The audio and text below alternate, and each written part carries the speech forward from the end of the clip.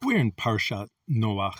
We're going to open in Genesis chapter 6, verses 5 through 9.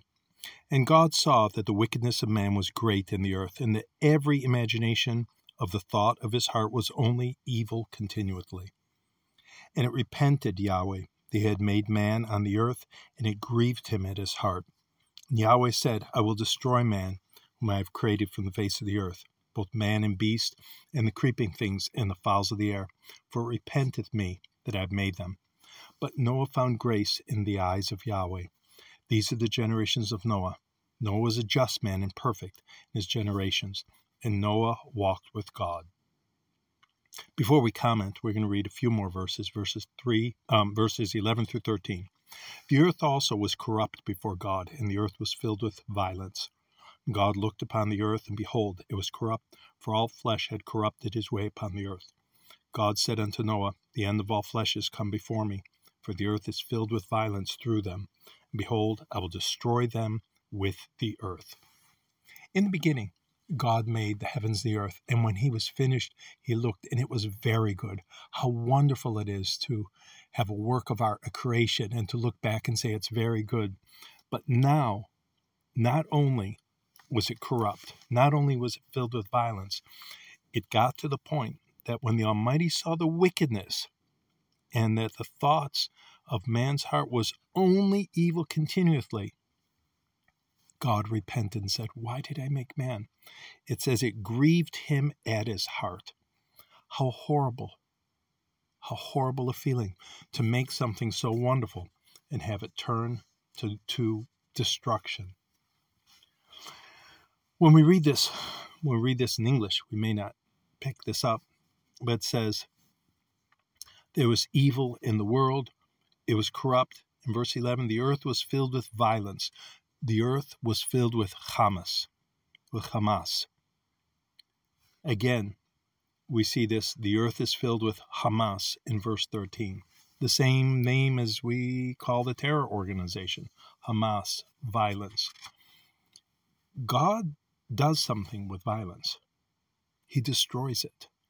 He does not want violence. He doesn't want corruption. He doesn't want hatred and evil that is not just evil, but evil all the way through. Every thought is evil. And this is what Israel is fighting now.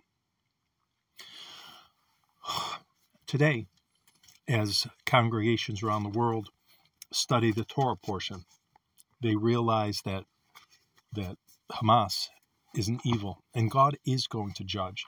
Today, we're going to look at one of the foundational thoughts of all believers about judgment.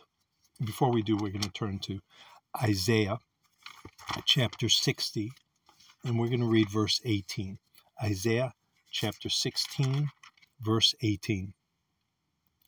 Violence, Hamas, shall no more be heard in the land, wasting nor destruction within thy borders, but thou shalt call thy walls salvation, Yeshua, and thy gates praise.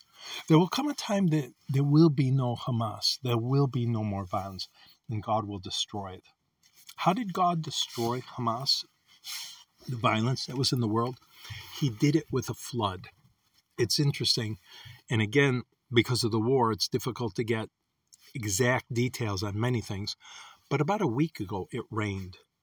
Israel was preparing for the ground invasion, and it rained. I saw reports in Tel Aviv that there were cars underwater. How much did it rain? I Googled Gaza and rainfall. I probably should have Googled Sderot or one of the Israeli towns, but I Googled Gaza, and it showed pictures of crops underwater, and it said, we already had flooding, and to make matters worse, Israel had opened some levees, opened some gates from some dams, and flooded things even worse.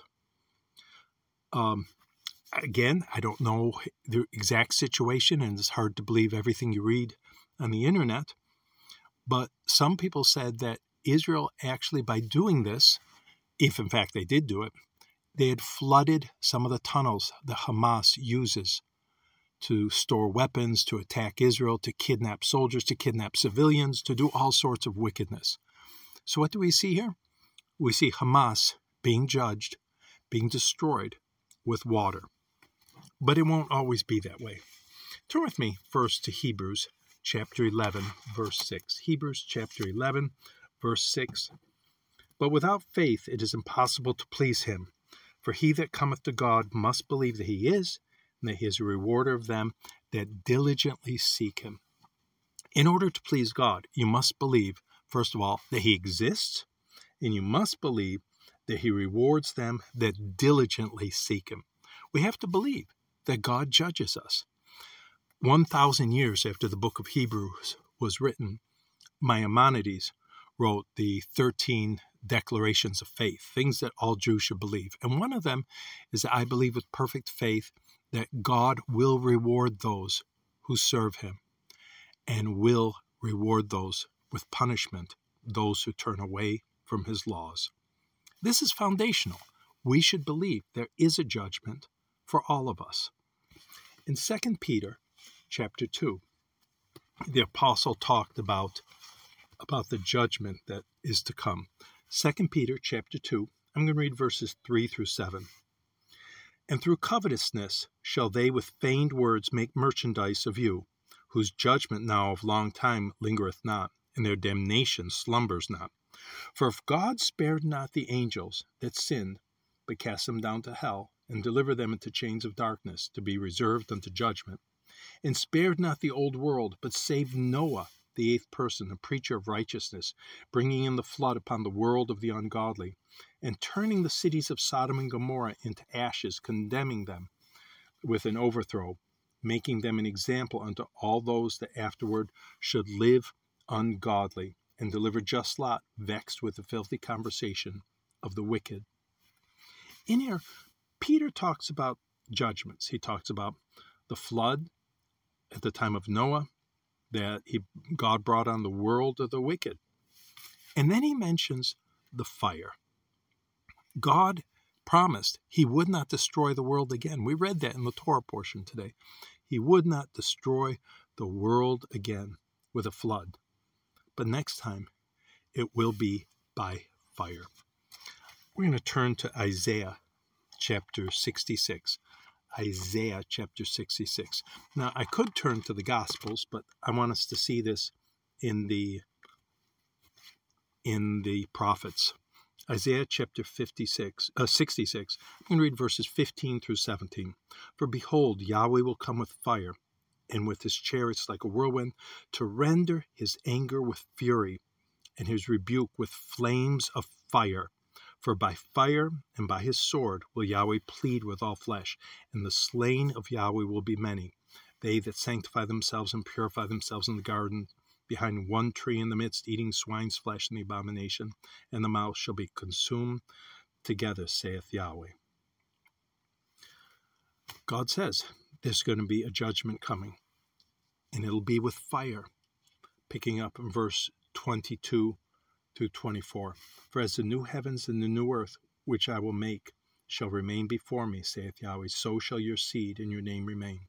And it shall come to pass that from one new moon to another, from one Sabbath to another, shall all flesh come to worship before me, saith Yahweh. They shall go and look upon the carcasses of the men that have transgressed against me.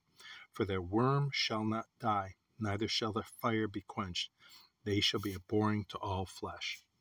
What is the prophet saying here? It sounds like the words of Yeshua in the Gospels, that there will be a fire that will not be quenched, where the worm will not die. And this is the judgment. There is a judgment coming. We cannot ignore that. Hamas does not believe that a judgment will come. They had a judgment, perhaps by water flooding their tunnels, and they're going to come with another judgment that's going to come with fire raining down from the heaven. But what's even more is there's a judgment for every man and every woman on earth. God will judge us. God is not mocked. God will judge. And we need to be ready to tell people in love that there is a judgment. Sometimes we don't realize the judgment we bring on ourselves. In Genesis chapter 16, Sarah was unable to bear a child, and she told her husband, Abram, she said, I can't have children. She said, take Hagar, the Egyptian, and take her as your wife. So Abram took her as a wife. She conceived, and she was going to give birth to Ishmael. But even before Ishmael was born, Hagar started despising Sarai in her own eyes. We're going to read Genesis chapter 16, verse 5. And Sarai said unto Abram, my wrong be upon thee. I have given my maid unto thy bosom. When she saw that she had conceived, I was despised in her eyes. Yahweh shall judge between me and thee. What did Sarai say here? She said, my Hamas be upon thee. I actually caused violence. And what is the violence? It is the birth of Ishmael, who has been attacking the Jewish people since his birth. God will judge. She said, Yahweh will judge between me and thee. Yahweh will judge. He will judge all of us. And we have to be prepared for that judgment. We have to be prepared in love, telling other people that there is a judgment. Hamas doesn't believe there is a judgment. So many people in the world who call right wrong and wrong right, they don't believe there's a judgment, but there is, because God is not mocked. The first time was with the water, and he destroyed all life except for 8 souls. God said, never again will I do this, but he promises there will be another judgment, and that will be fire. If you love your brother, let them know. God is a judge, and I believe with perfect faith that God will reward the righteous and will bring vengeance on those who hate his commandments. Blessed be the true judge.